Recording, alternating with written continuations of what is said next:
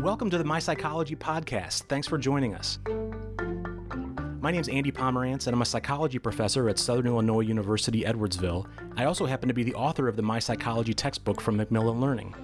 In each episode of this podcast, instructors from various colleges and universities join me to talk about the most important and most interesting parts of the chapter to help you understand and appreciate them. As we do, we will share some stories about our own experiences with concepts from the chapter from inside or outside of the classroom.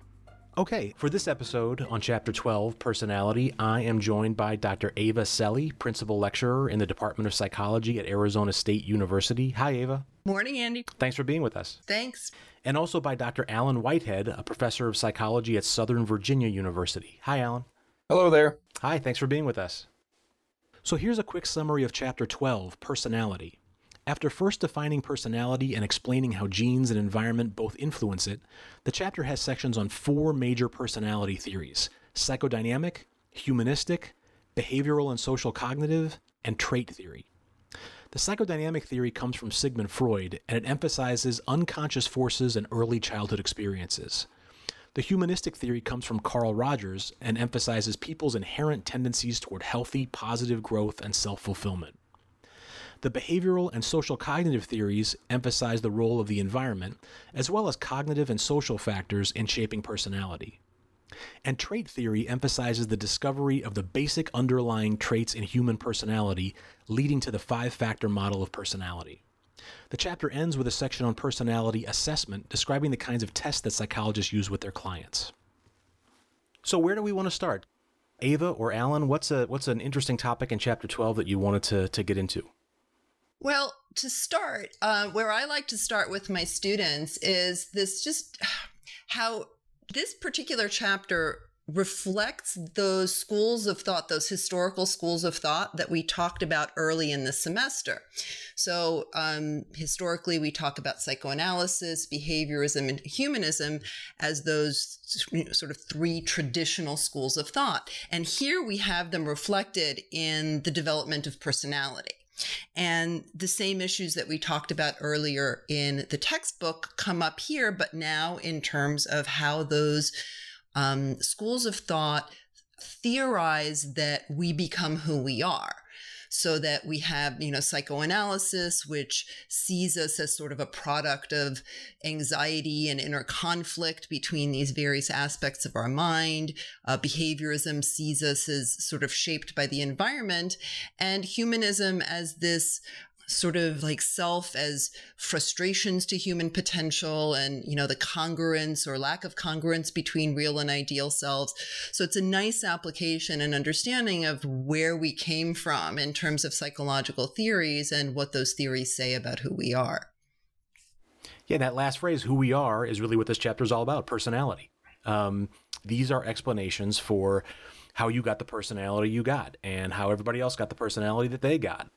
Exactly. And I really try to emphasize that these are not three completely separate, unrelated approaches because they are reactions to one another. You have psychoanalysis, which recognizes unconscious forces, but is pretty negative and fairly unscientific. Then you've got behaviorism, which is really scientific, but sort of reduces us to these stimulus response contingencies. And then you've got humanism, which is very positive and rich in reaction to psychoanalysis and behaviorism, but it's also unscientific in a lot of ways. Mm-hmm. And that notion of them being reactions to each other, I think is so important. So many people coming into this type of a class have heard of Sigmund Freud, but maybe that's about it. Or they have this image, this mental concept of him, this white beard, the cigar, sitting in a chair, somebody talking about their feelings. And that's kind of the image of psychology that a lot of individuals have. And I think it's so important to at least expose or to have the students understand what psychodynamic theory means, or they've heard of the id, the superego, the ego. They've heard of these things, but not quite understand them. And I think that's a really important thing that this chapter does, and I think does really well, is help students understand, these are what these things are, and this is why people talk about them in the way that they do. And the other thing I think is really important is this idea of the unconscious, and helping them understand that when we talk about the unconscious as opposed to being unconscious, they're a little bit different. And I think that's really important for students to remember when we talk about the unconscious and some of the drives that are present there. Yeah. There's a table in the book that explains some different translations of Freud's work, in particular the words id, ego, and superego. Those are Latin terms, and when Freud's work was translated into English, the translator chose Latin terms instead of sort of more typical, common English words for them. And my hope by including that table was to sort of normalize those terms and make them seem a little more familiar. That, because id essentially means it, which emphasizes sort of the animalistic, the way you would call an animal it instead of he or she or any other sort of more human sounding kind of pronoun. And the ego simply means me, and the superego simply means above me. So if you think of those terms with the Latin terminology that is always used when people study Freud, they can seem a little sort of inaccessible and unfamiliar. But if you let yourself sort of entertain the more common English translations, which are not all that commonly used in the psychology world, but I thought students could find helpful. It and me and above me.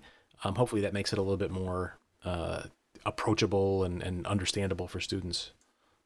And so this is this idea, this concept of personality. And what I try to do is I use this example in a lot of different subjects that we talk about is I tell them to imagine a tree. And if we're walking around this tree, we all look at the tree, but they're from different perspectives. And so Freud looks at it from one way, and Rogers and Maslow look at it from another, and Jung and Horney look at it from another. You get all these different perspectives that are trying to understand the same thing, but they do it in slightly different ways. And so as we kind of travel around this, we're able to see these different perspectives and to glean something, I think, from each of them. And I think that resonates with the students. I think that they kind of start to understand that, oh, okay, they're different perspectives.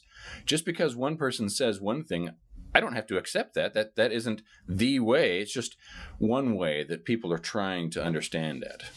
Yeah, and I think that really sort of addresses a key question that a lot of students ask is like, okay, so which one's right?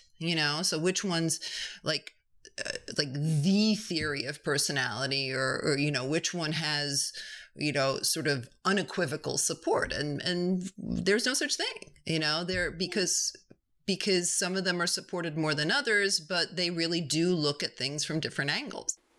Definitely. I'm glad as we're shifting into a conversation about the 5-factor model of personality, or the Big Five here, there's a figure in the book, in this chapter, where it's sort of a colorful figure that describes each of those Big Five, neuroticism, extroversion, openness, conscientiousness, and agreeableness. And it is intentionally designed as a number line, like not as simply here's what high on that trait means and here's what low on that trait means, but there's a number line to indicate that a person could fall anywhere along those lines. When I talk about it in class, when I bring up this idea of the Big Five, or the idea of a continuum of a personality trait, I like to talk about height, and I'll say to people like imagine that you were curious about someone's height, someone you hadn't met. And so you ask your friend who knows the person, do they have height? Your friend would hear that as a very odd question and a very poorly designed question, poorly worded question, because I guess the friend could provide a yes or no answer to the question. Like, yeah, they have height, or no, they don't have height. But it requires sort of like a mental exercise where you have to, like, first of all, decide where's the cutoff, like where's the line between having height and not having height, and that's kind of arbitrary and arguable, and then putting that person in the yes category or the no category. They have height or they don't have height. And as soon as you put them in that category, you can tell that the category's like too big, like there's too much variation within that. Of course, you wouldn't ask the question that way. You would ask the question, how tall are they? And each of us thinks along a continuum, that a certain height, certain number of inches, or feet, inches, centimeters, however it would be measured. That's how people think about height, and it seems kind of almost nonsensical to think about height categorically. Do they have height, or do they not? And then I switch over to personality, and I say, so if we're talking about one of these personality traits like neuroticism or extroversion, extroversion is actually a good example because people sometimes will talk very categorically about he's an extrovert, he's an introvert, she's an extrovert, she's an introvert. But really, it's a continuum between those things where a lot of us fall somewhere in the middle. And to make things even more complicated, the situation makes a big difference. Somebody who's introverted in one situation could be extroverted in another situation. So all of that, I guess, is to emphasize to students that personality is complex and nuanced. If by the end of this chapter you are able to kind of think in that more cognitively sophisticated way, and it doesn't feel like you have to reduce everything to simple categories, I think that's a big step forward in cognitive development. You talk about this idea of situational changes, Andy, and I think that's an important one. Wouldn't that be interesting if we could talk to people? Is this person, are they tall or are they short? And then you could say, well, it depends on the situation.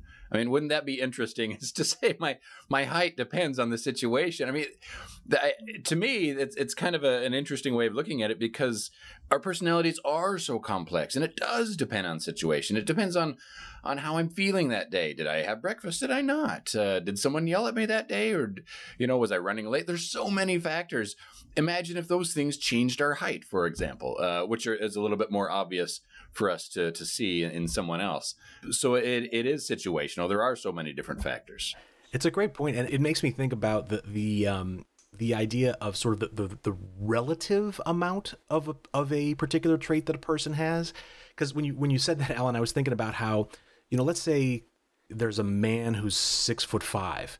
Well, generally that's a very tall man, but a man who's 6'5", who's in the NBA, professional basketball player, would actually be kind of short. There, a lot of people on a lot of people that he plays against or that he plays with are going to be taller than him. It just makes me realize, like, if you're with, like, let's say your family tends to be very, very extroverted, and you're kind of extroverted, generally speaking. By comparison to them, you're actually quite introverted. They might see you as the introvert, in the same way that if your family's all very tall and you happen to be just a little bit tall, you'll be seen as short.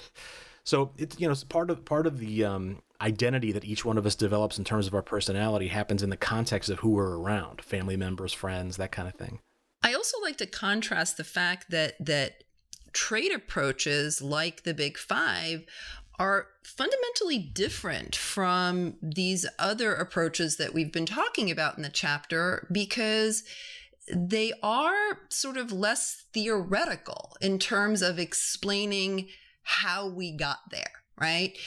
Trait approaches are mostly about finding how to describe personality. What are the building blocks of personality? How do the various combinations of these ingredients show us who we are, but they don't necessarily explain who we are and how we became that way. Whereas the more traditional school of thought, that's what they're about. They're about how you became who you are and less about describing it independent of that theoretical approach. Yeah, you're absolutely right. It's the trait model, which is the most recent historically of the ones that we cover in the book. It's all about, what is personality made of? Like, what are those ingredients that make up human personality? And you're right. It doesn't really delve into how we got that way, why this person is more neurotic than that person, why someone else is less conscientious than another person. Nothing about childhood experiences or any kind of experiences that would shape that. Yeah, it's an interesting sort of twist in the story of the study of personality, sort of a steering away from that question of how did each person get their personality and steering toward, like, wait a minute, what are the personality traits that people ultimately have? Okay, let's take a quick break here, and when we come back, we will continue our discussion of Chapter 12, Personality.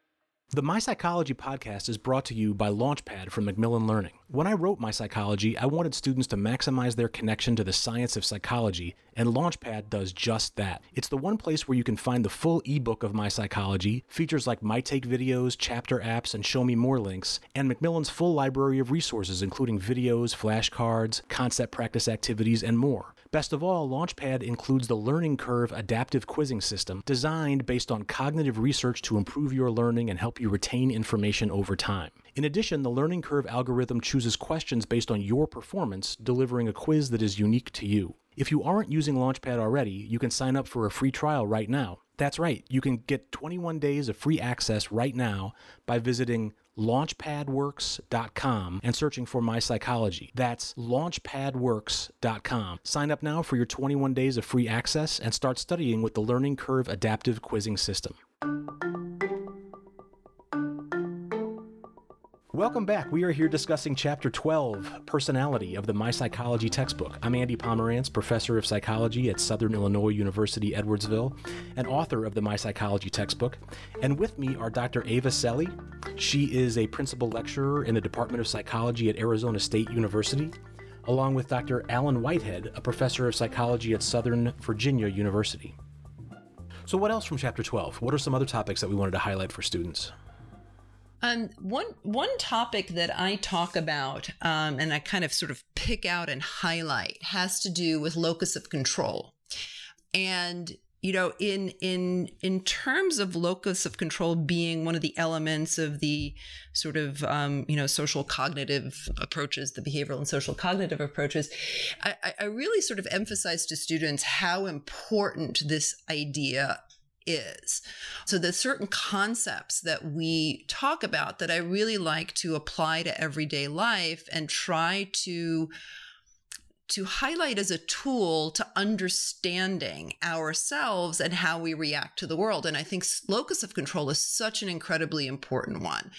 And the book does a great job as both in sort of explaining it and then in a text box explaining how that may have changed over time, that sort of things that we deal with in our everyday lives, the actual loss of control over certain elements of our lives may actually shift our perceptions about how much control we have. And so I give examples about, tests for, it's sort of the classic example for students of, you get an exam back and, you didn't do well. What does that mean? What is that telling you about yourself or about the exam or about the professor or about your behavior? And that very much I see, and I talk about my own anecdotal experiences on this, that I see an enormous difference between students who end up in my office to, look at an exam. They make an appointment to look at an exam. And I always wonder, okay, sort of, what is this meeting going to be about? Is this meeting going to be about like, this exam was too hard, it was not fair, I didn't have a score, a fair shake at it, and I'm going to try to look for mistakes in the grading and try to get some points back? Or is it, hey, I kind of want to understand what went wrong here so I can study better for the next test? And those approaches to me tend to signal basically some sort of important personality difference in students, because, the first student is reflecting a locus of control that seems to suggest that they had nothing to do with it or very little to do with it. The test happened to them. The grade happened to them. Happened to them. That's a great way of putting it. Yeah, exactly. That it's all, external circumstances, and that the implication really is that there's really not much they can do about it. They can sit, they can try to get some points back. And, I make it clear to students that this does not include situations where there is an actual error on the test or there is something unfair in the grading. That, presuming that the test is error-free and that, in fact, it was fair insofar that, other students did find that there's an acceptable sort of grade distribution, and then looking at things this way can really be harmful, because it's sort of throwing up your arms and saying, oh, this, as I said, this happened to me, and, it is likely to happen again. And there's not much I can do about it. Whereas the other approach, I see students come in and try to understand and ask questions, and why was this wrong? Well, and then I explain it, and they're like, oh, okay. And then they think about it. They say something like, oh, I need to read more carefully. I misread the question, or, oh, I don't think I studied enough, right? So this idea that there's something that they can do, that they can change, that really puts this back, puts them back in the driver's seat of how they're going to do in this class. So I think it's an important thing, because you hear it in people's explanations of both good things and bad things. Because you also hear it in far as good things are concerned. If you did well on the test, can you own it? Can you say, hey, yeah, I studied hard. I'm a pretty smart cookie? Or is it like, it was easy, I got lucky, that kind of thing? That makes a difference too, in terms of how you feel about yourself and how powerful you feel is, in your life in general, or at least in this particular set of circumstances. Yeah. One of the things that I hope students, I hope they get when they read this internal and external locus of control section is the ability to sort of check their locus of control, if you know what I mean. So, because I think all of us tend to have a sort of a natural tendency toward one side or the other. Maybe we have a little bit more of an internal locus of control, or a little bit more of an external locus of control. It may differ from one situation to another, but the ability to have that initial interpretation, like in the example you just described, Ava, that the student whose first reaction is, well, this happened to me. This grade happened to me. This test happened to me. It had nothing to do with me. If they are able to have that first initial reaction, but then sort of check it and be like, wait a minute, maybe I had something to do with this. Maybe it has something to do with me and how I studied or didn't study. So it's interesting how people can be both, and people can have internal and external loci. Is that the right word? Loci. Yeah. I wish it was just locations. I wish for the students' sake, I wish the word was just location of control. Anyway, it could be both internal and external, because it's just interesting how those things can combine in a single situation. And it goes to the point that, there are in fact nuances, that it's not, are you this or that, but it's how this or that are you?